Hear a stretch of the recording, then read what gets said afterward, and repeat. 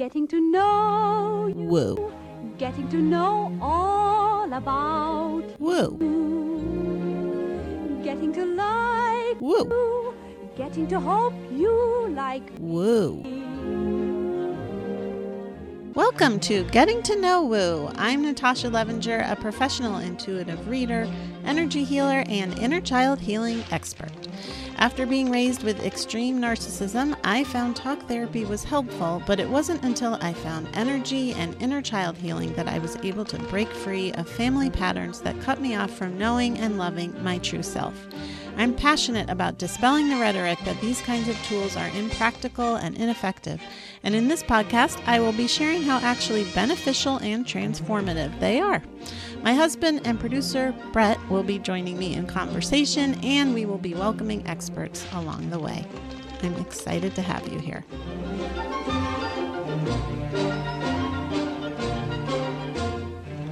What's up, hallucinators? I don't know. I thought I was trying to figure out earlier today. For some reason, I got it stuck in my head that I could find a way to have howitzer fit with woo. Wait, I guess it could be howitzer? like it's a large cannon.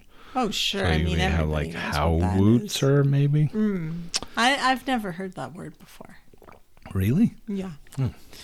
Have any of you played? Now I'm just going to act like we're in a conversation where they can respond. Well, they can at gettingtoknowwoo@gmail.com. Thank you so much. Yes. We play Wordle. Listener of the show introduced us. What I just said, listener of the show. She's also a good friend of mine. I was about to ask which listener. The reason I said that is because she listens, so I figured she would hear it on here. Jen. Ah, yes. I told her about Quordle thinking I would blow her mind because it's 4 Wordles in one, and she was like, oh yeah, right?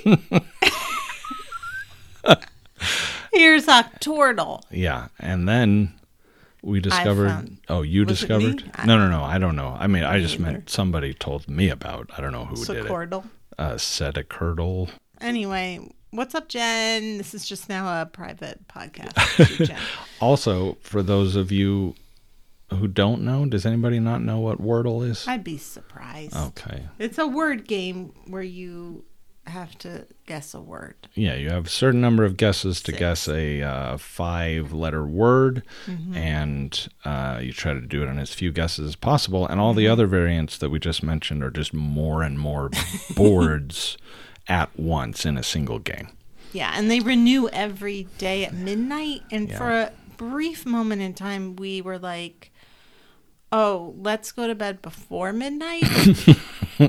Yeah. But then we didn't do that except twice. Yeah, we did it twice. We did it 2 times, which is good for 2 ADHDers. Yeah.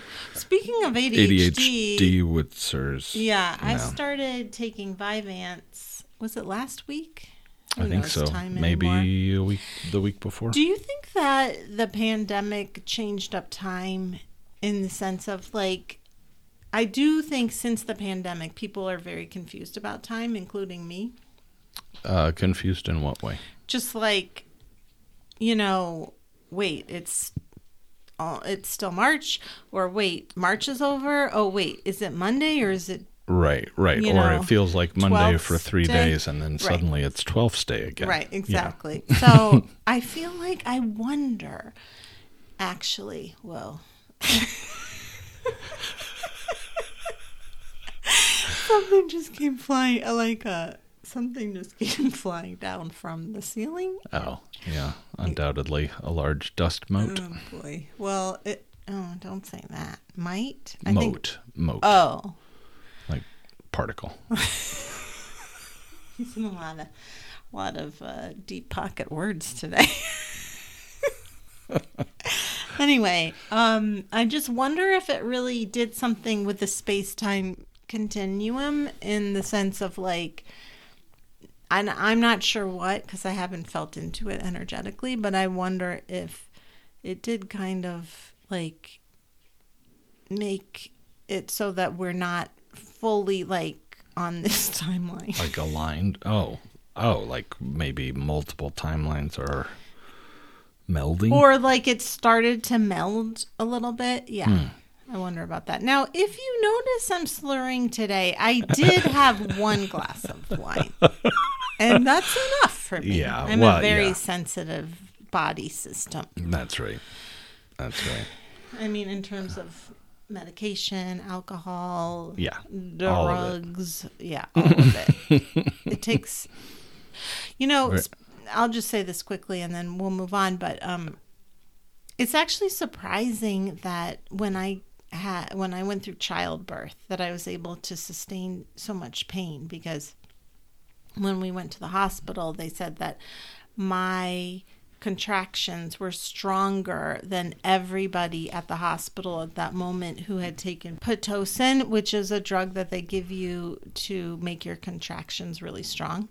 Or to start them up at all. Right. So it's surprising that I handled that for 11 hours without an epidural. And then I was like, oh, when they told me that, I was like, you know what? Get me the epidural. Yeah. I'll take it.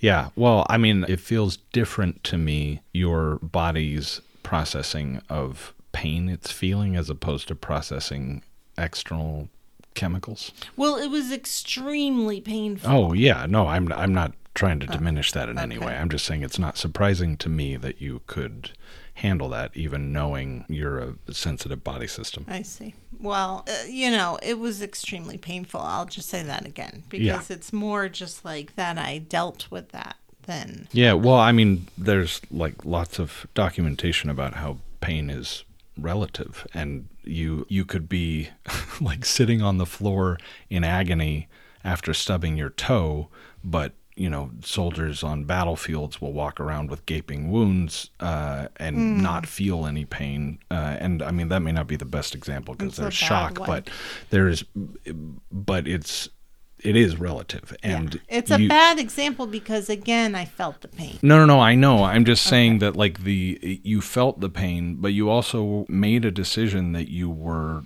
not going to have an epidural, and you were like there, so there was that motivation, and you didn't have the information that it was worse than anybody else's, and when you did, then that changed perception for you. So anyway. Well, it didn't change perception, it just changed my dogmatic approach. Why suffer through this? I didn't mean the perception of the pain, like it changed your mindset about the epidural. So anyway, what are we excited about this week? I mean, excited, it's a mixed bag at this point. We are going to fly to Colorado. By the time you hear this, it will have happened, because in case ICMYI? Wait, ICI. No, ICYMI. We are moving because of the anti-trans legislation that is looming in North Carolina and has already appeared all around us. We need to take action. Yeah. So it's exciting, but it's also it's very sad. Yeah, I mean, maybe one of the most bittersweet things I've ever experienced, because I am excited about it. There are a lot of things that I look forward to about wherever we end up moving, but oh man, I really love it here. It's really hard to think about moving it. I was cleaning out the garage and I have for years now been saving various containers for my looming garage organization project, and they were just all going in the trash and the recycling. Sad. And it's just really weird holding both of these feelings at the same time. Like, it did make me really sad, but it also, I was like, it's gotta get we gotta clear out, gotta be ruthless. Yeah. I feel like I was really in very much go mode about it. Like, okay, we got to do it. So I got to find out where we're going. I got to figure out the schools. I got to And then once like all of the logistics so far have been sorted out, now I'm like, it's just really sad. This is my ideal house. Like, I really feel like I manifested my ideal house. Like, I found this piece of paper a few years ago where I had written down what I wanted in a house. And I remember at the time feeling like, okay, this is a stretch because I had pictured it in Los Angeles, but I was like, I'm just going to do it. And this is it. And like, Yeah. Do you remember what was on the list specifically? No. I do remember it was 4 bedrooms, three bathrooms, which in Los Angeles, would have been way more money than we had. Yeah. It's just so magical here. It's like out of a storybook. The landscape, our land, our house. It's so beautiful, and it really is sad. But there is a lot of hope for what's to come, and I guess we'll just see how we feel when we get to where we're going. Yeah. Anyway, that's a kind of what we're excited about. That's what I'm anxious about. That's what I feel bittersweet mixed emotions about. That's what I'm unsure, but also feel excited and also don't know, but am trying to be positive about. That's what makes me cry every time I speak about it for too long. Oh my God. All right. Well, on a positive note, today on the podcast, we are so honored to have Asha Frost on, who I absolutely love. We both really love talking to her so much. Yeah. And she's the author of You Are the Medicine and the Sacred Medicine Oracle deck, both of which we own and love. So Asha Frost, she, her, is an Indigenous medicine woman and a member of the Chippewas of Nawash First Nation. As an energy healer, homeopath, and mentor, Asha has guided thousands of people through profound and lasting transformation. She has blended her life experience with her innate gifts and the wisdom of her ancestors. She loves sharing her medicine in powerful ways through ceremonies, teachings, and speaking events. Asha lives on Anishinaabe, Huron, Wendat, and Haudenosaunee territory with her husband and 2 beautiful children with whom she co-creates a better world for the 7 generations to come. And here is our interview with her.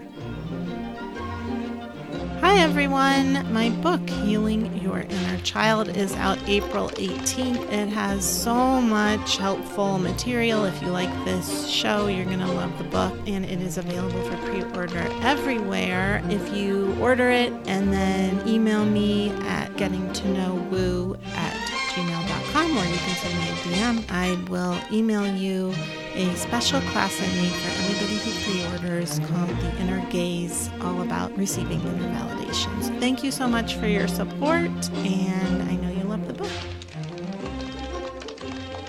Asha Frost, thank you so much for being here. Oh, thank you for having me. We both read and are obsessed with your book, You Are the Medicine.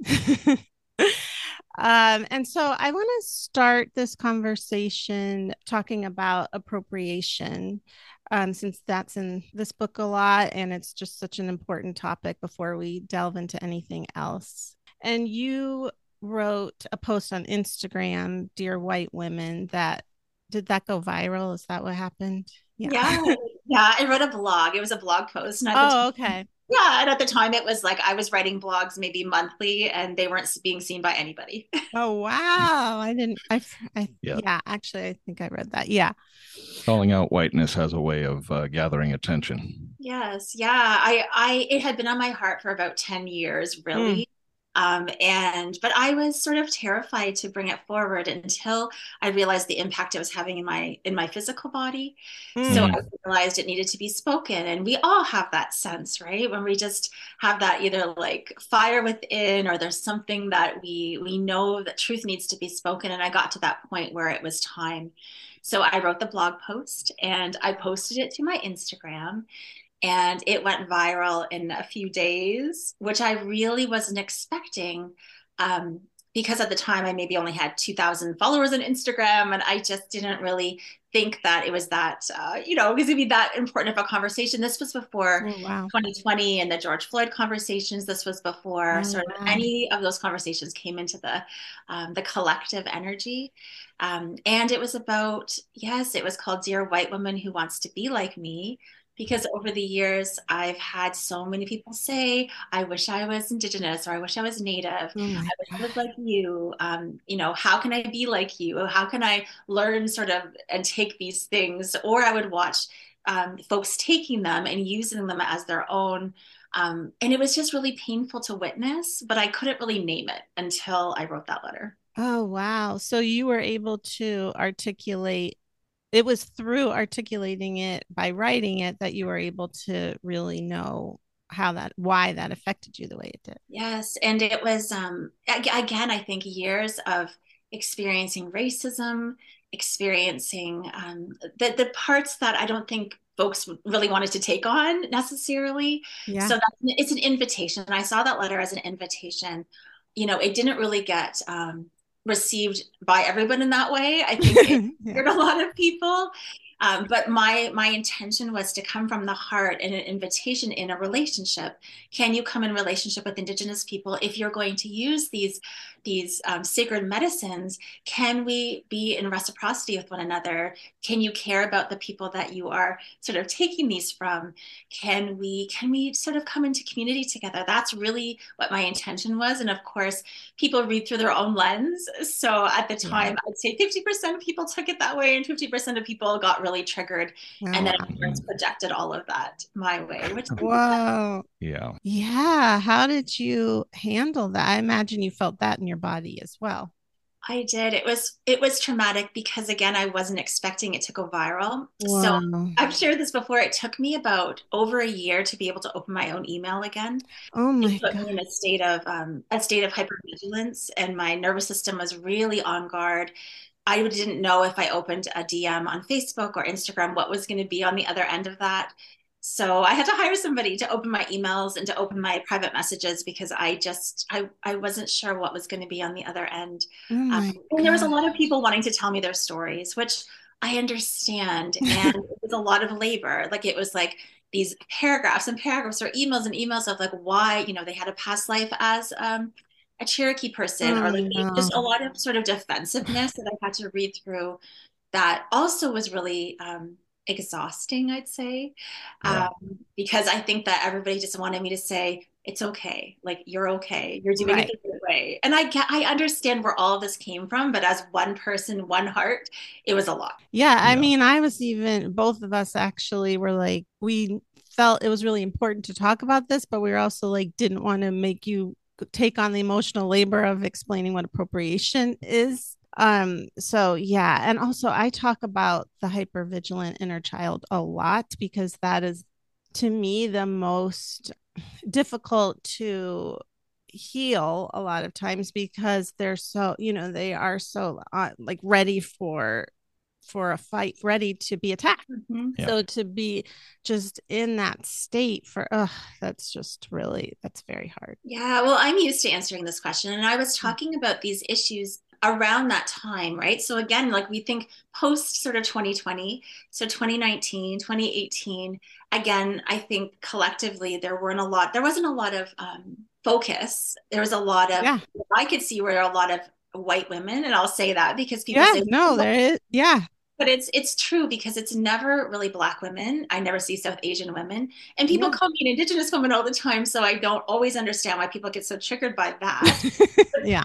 The truth Yeah. is white women taking, and what I would see, and I wrote about this, is like, people having a smudge stick or sage stick, and they would just be like waving it around on their ads. Like it was like really blatant, taking the medicine and using it for profit or co-opting the practice and taking it for your gain. So that was Yes. really the part that was harmful. It wasn't the people who, take sage and honor it and use it in their ceremonies. It wasn't that. It was the people who were taking it to that next level, using it for their gain and never talking about Indigenous people, never even caring about where those were coming from. Right. So that's the difference between appropriation and appreciation. Mm. When you're just taking it and then you're not really, there's no context or Yeah. there's no reference. And then you're using it for your gain or you're using it for your platform. And you're not realizing the privilege you have in doing that. As Indigenous people, we were banned from practicing these Mm. ceremonies for so long. They were buried and stripped away.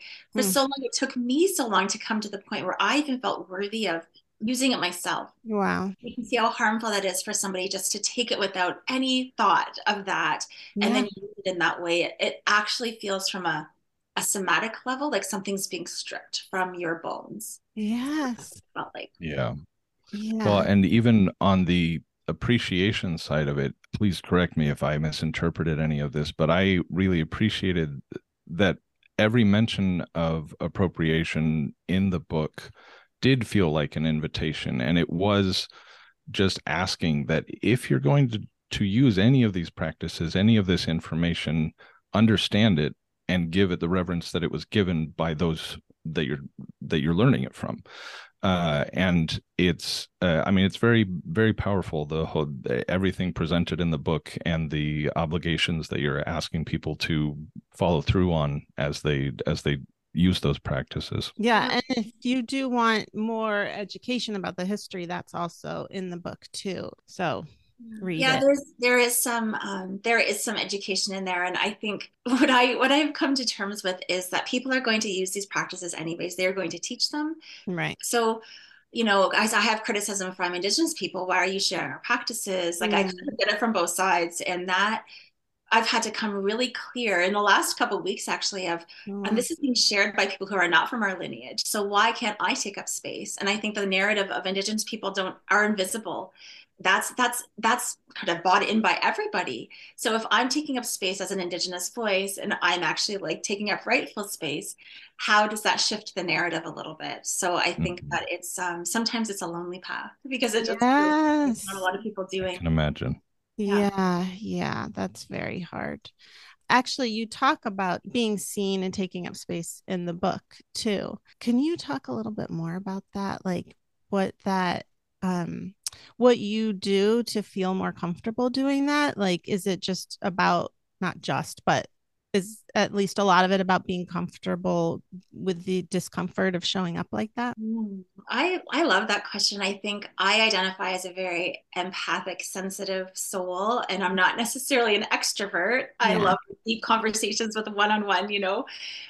So it's been a stretch for me to amplify the visibility, plus moving through that generational trauma and harm of being invisible as an Indigenous person. It has felt a little bit like a slog or a hustle to even just get seen in the world. Yeah. So I think there's that aspect of it, of it's just like, okay, one step at a time, right? And listening to my ancestors and what they're guiding me and calling me to do has been helpful. And then, of Mhm. course, I have so many nervous system practices that I use, like breath work, like just even salt baths, being outside, things that I have to do to just regulate my own being from exposing myself in this way. And I don't know if that's true for everyone, but it definitely, as a sensitive person who doesn't have a lot of people to sort of model after in that way. There's not a lot of Indigenous people in Yeah. this sort of healing community online that are doing this kind of thing. So I think I've had to really come home to how I'm being guided. And of course, remember, as my book's called "You Are the Medicine," like I am the medicine. I have medicine. I'm here to share. I'm being guided to do that. So, but yeah, it's a practice every day. Yeah. There were two related topics that I don't remember whether they were in the same section or not, but about showing up. You also talked about everyone honoring their gifts that they have to bring and not feeling the need to conform to a certain standard of how you show up. And then also the idea of humility not being equal to smallness, that you can be Mm. humble in your gifts and your offering and still own it and present it and not have to like shy away from it or mitigate it in any way. I that was very affecting to me because I tend to think of humility as smallness, as you know, downplaying and all of that. Does that also factor into like the way that you have had to talk about your book in podcasts like this or other, interviews? Yeah, I think humility is one of our seven grandfather teachings, and it's one of my favorites because it really speaks to us being one with creation. And because we have tended to extract from the earth, we tend to see ourselves as greater than the earth and all of our kin on the earth. Mm, So if we can sort of reimagine or sort of unwind those beliefs and see ourselves in that oneness as, equal to that beautiful birch tree, equal to the stars, equal to the moon, like if we are one with creation and it's a reflection, direct reflection of us, true humility is seeing that. And then I feel like we can rise as tall as that beautiful tree, or we can shine as bright as that beautiful moon, or we can become that blooming of that flower. Like it just feels like that's an invitation for us that's around us every single day, that sometimes in this capitalistic world, we don't necessarily see it anymore. We just sort of like, well, I'm going to like extract and take from and yeah. have power over. And in this way, humility just welcomes us home to that truth. And I always feel that calling, like if you like, if you are one with that flower, then please blossom and bloom. And Mhm. sometimes we've been told as children to like stop bragging, stop being so this and that. And I think that is from a systemic place. That's from like harmful places. That's not the Mm. truth. That's not the truth. That's not Oh how my I want my God. children to be in the world. We were literally just talking about this on the last podcast, Yeah. we actually were like, somebody give us the answer to this. And you just did the next episode. So thank you. Yeah. Because, yeah, we were just talking about how sometimes people expressing their pride in themselves feels great. And sometimes it feels like bragging. Mm. I don't know why it sits differently in the body, but I really like that. I often use plants and flowers and how things grow in nature as examples of how we grow spiritually, and I try to tell that to myself and also the people I see, because a lot of people put pressure on themselves to just like we should be just growing like in one straight line, but nothing in nature really actually grows like that. Hmm. And I love that idea also of bringing in that they don't think about, oh, am I blooming too much right now? It's just there. Never. I know somebody said the other day, because in right now in Ontario, it's like, sugar, like maple syrup season. So the maple syrup, Mm. and somebody said the sap doesn't run all the time. And I thought, oh, that's such wisdom. The sap only Ah, for like a month, right? So it's so true. Like we cannot be producing all the time. We cannot be blooming all the time. There's lots of death, the trees and the yeah. leaves die. Those cycles are so important to remember. And we just have to look outside. That's what I think. It's not that difficult. It's kind of more simple than we think. Yeah, I love that. That actually segues really well into another huge revelation that I'd had, or I mean, that you just handed to me in your book. I personally identify with bears. I feel a lot of shared similarities, but the specific medicine that you describe in the book of rest, as like, I just never even, I mean, I knew bears hibernate, but it never occurred to me that that was part of the lesson of bears. And Mm. that was just a huge eye opener for me personally. And I mean, you talk in the book about the way that lesson slowly unfolded for you and how you had to integrate it yourself. I wonder if you could share a little bit about that. Yeah, I feel like Bear is such an ally for me, and still teaches me, because I think that that sort of colonial hustle is embedded in my bones, right? So I think that unwinding, and I think for all of us, because we live in this capitalistic colonial world that Yeah. tells us we're only worthy if we produce, we're only worthy if we keep going and hustling. That's where we get our worth from versus that divine worth from within. So over my lifetime, I was diagnosed with lupus when I was 17. So when I was a teenager, it was sort of like this invitation again to be like, okay, so your body's going to tell you really quickly when you are nearing that burnout. Are you going to listen? Your body's going to tell you really quickly about boundaries. Are you going to listen? And it's probably taken till now, from then till now, to really be like firm on when I feel that bear medicine within saying, this is a no. exert your sacred no. This is time. Rest is okay. It's safe for you to rest. It's safe for you when you feel exhausted at 2 in the afternoon. Remember that our cycles every single day change. You can take a little rest. You can lie down for 20 minutes. Like all of those things have been such a practice for me. And Bear Mhm. Medicine reminds us like there's so much healing in the rest. Of course, we heal. We know we heal when we sleep, but there's so much healing in that void, and that the great mystery can touch us in that way when we stop and we slow down. But our culture isn't really set up for that. So we have to intentionally kind of like really get in there and just be like, listen, I want this bear medicine to be an important part of our lifetime. So I think that's what we're being called to now after this pandemic time.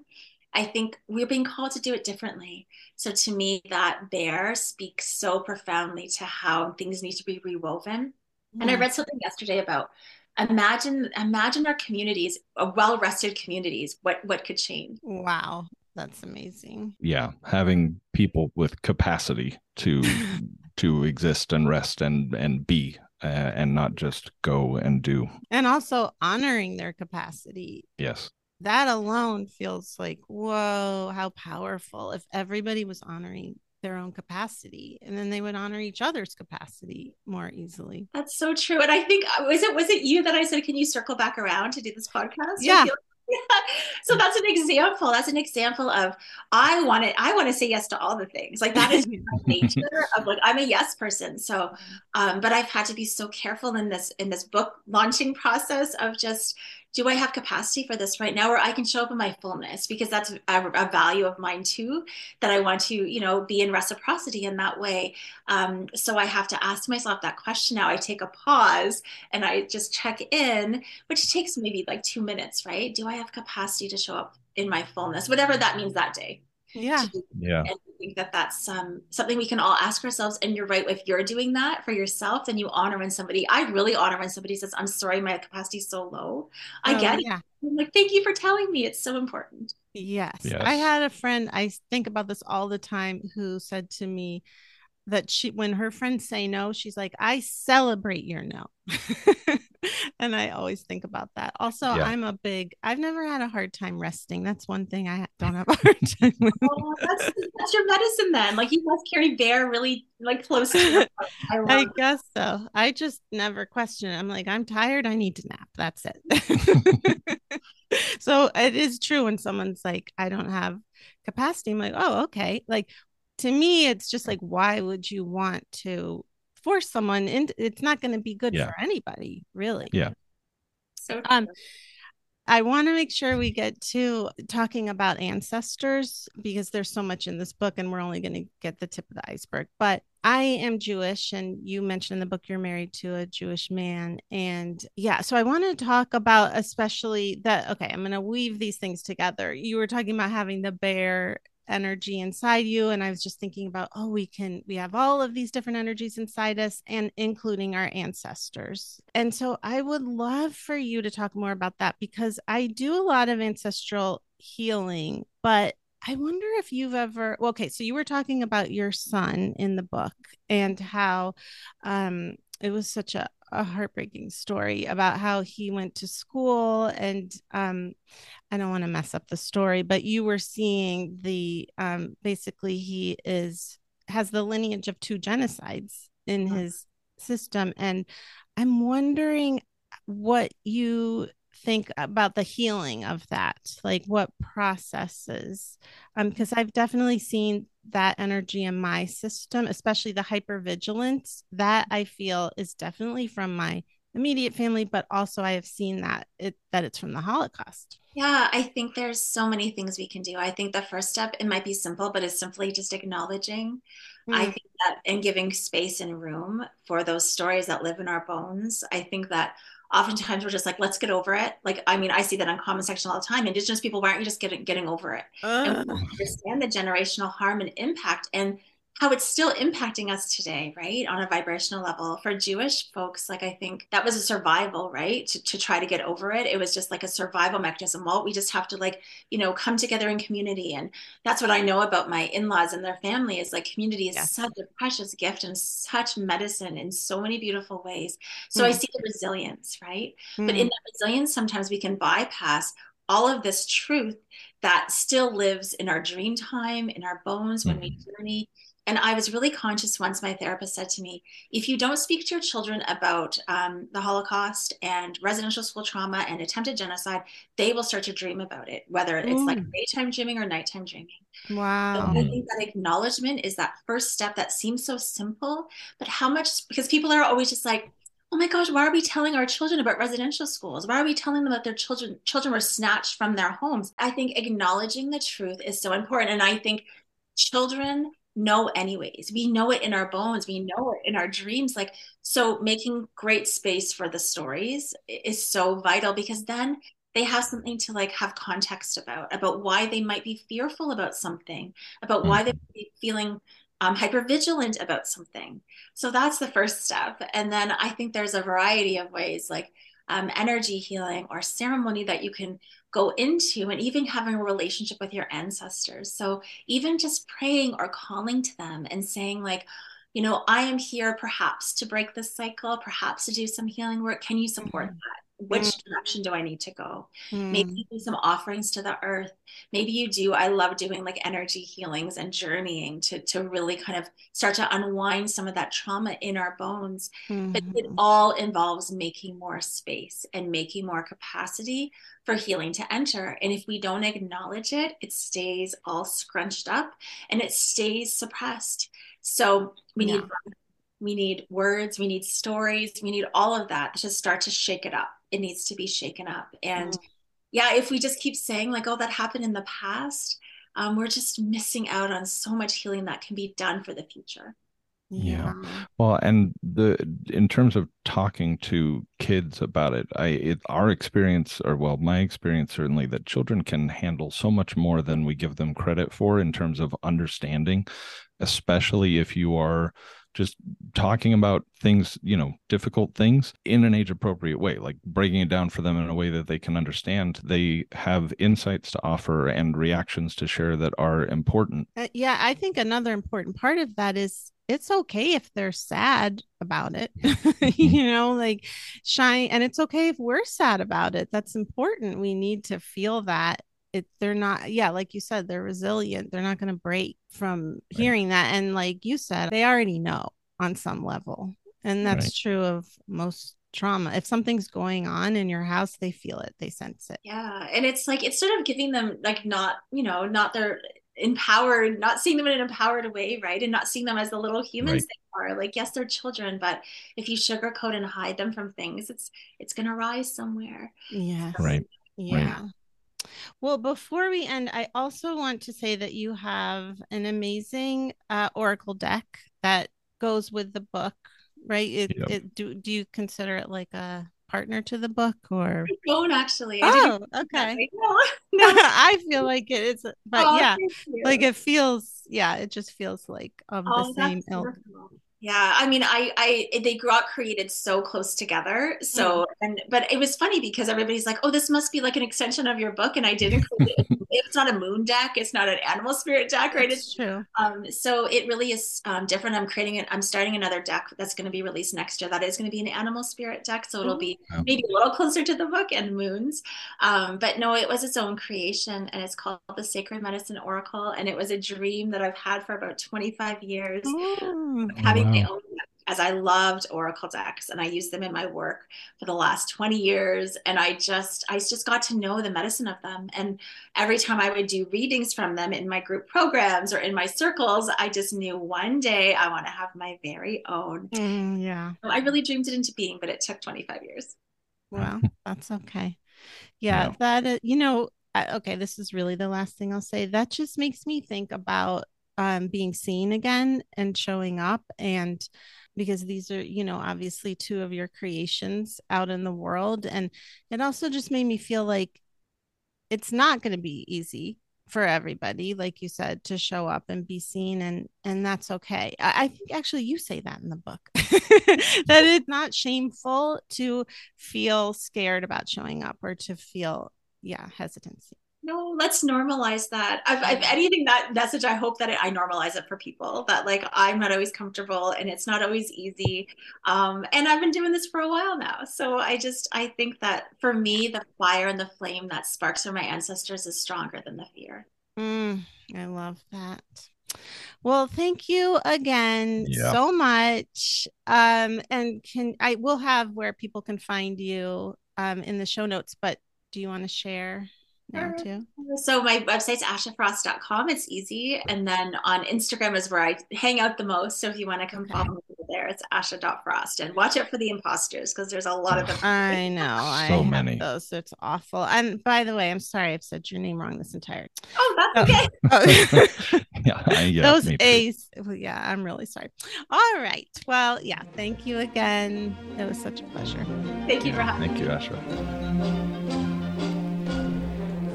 We hope you loved it as much as we did. It was such a powerful conversation for me. I really felt just, it just felt very powerful to be with her. Yeah, I agree. And I will just say for everybody, her book is available on Audible, and she reads it. So if you are the kind of person who doesn't have time to read, but has time where you're, driving in a car or doing other things, this particular audiobook is really good. Not every author can read their own work well, but this one, this audiobook is great. All righty. So, moving on to the energy report of the week. Boy, I didn't really announce it very well. The energy report.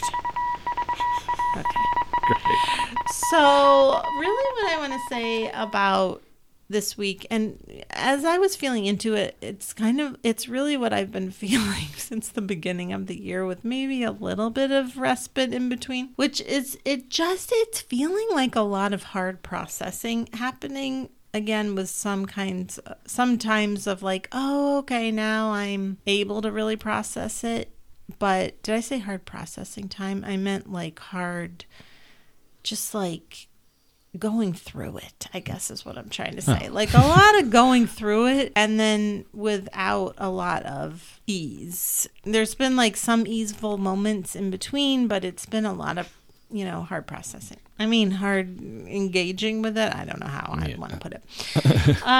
So one big lesson that has come up as a result of that I've been feeling, and I also feel this week as well, which is really, we're here to experience all of it and to be in all of it. And as much as you can, allow it to be what it is. So as much as you can, be greeting all of your emotions, events in your life with the same degree of acceptance. So I'm not saying like, be positive and put on a happy face. I'm saying like, if you can demoralize your feelings and allow what is to be, like, okay, all of it is welcome here. I'm not resisting any of it. I'm just here to be in it. Whatever is presenting itself to me, the better off you are. The more you will both experience it and integrate it and maybe grow wiser from it. Not that everything has to be a lesson, but just the more you can also develop self-trust by building up this kind of resilience for knowing that you can have it all, that you can experience it all, that it's all okay. It's all part of the experience, as opposed to trying to compartmentalize. Okay, I'll take this experience, but I won't take that. Like you're ordering ice cream or something. Instead, just doing your best to be like, okay, I'm here creating capacity for the whole experience. So what I have been finding is the more that I just allow it, it creates more space for joy, for resilience, to feel like, oh, okay, I can have it all. Not have it all in terms of like, the money, the job, the kids, exactly. But like, I can hold space for all of it, and it's just so much better than resistance. And it also moves through quicker when you're doing it that way.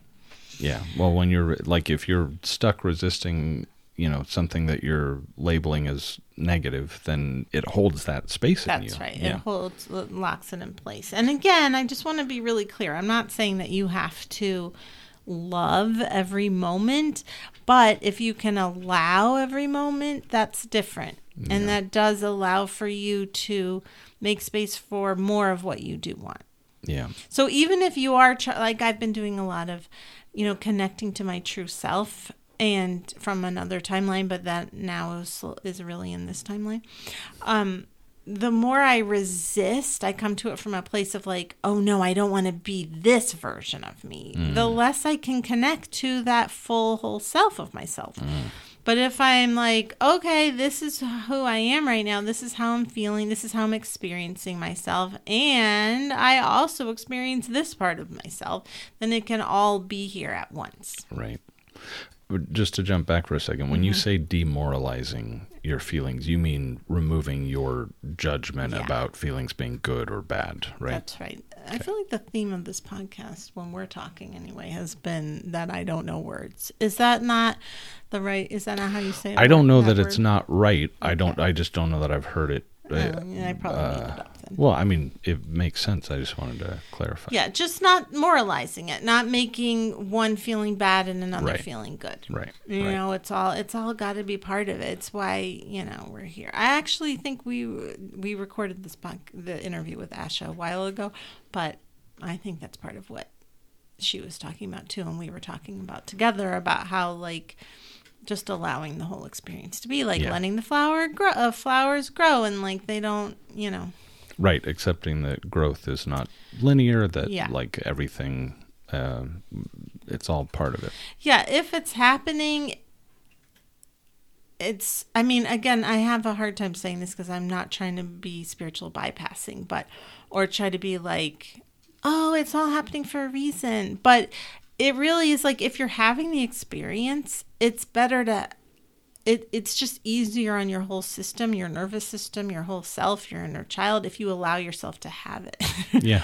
If you're feeling a feeling, allow yourself to feel it. And so anyway, that really feels like the message for this year so far. And it does feel like going into April, it's more of that. Like if you're feeling, there's no I'm ahead or behind. You are where you are. And so the more you can allow that to be, the better you'll feel.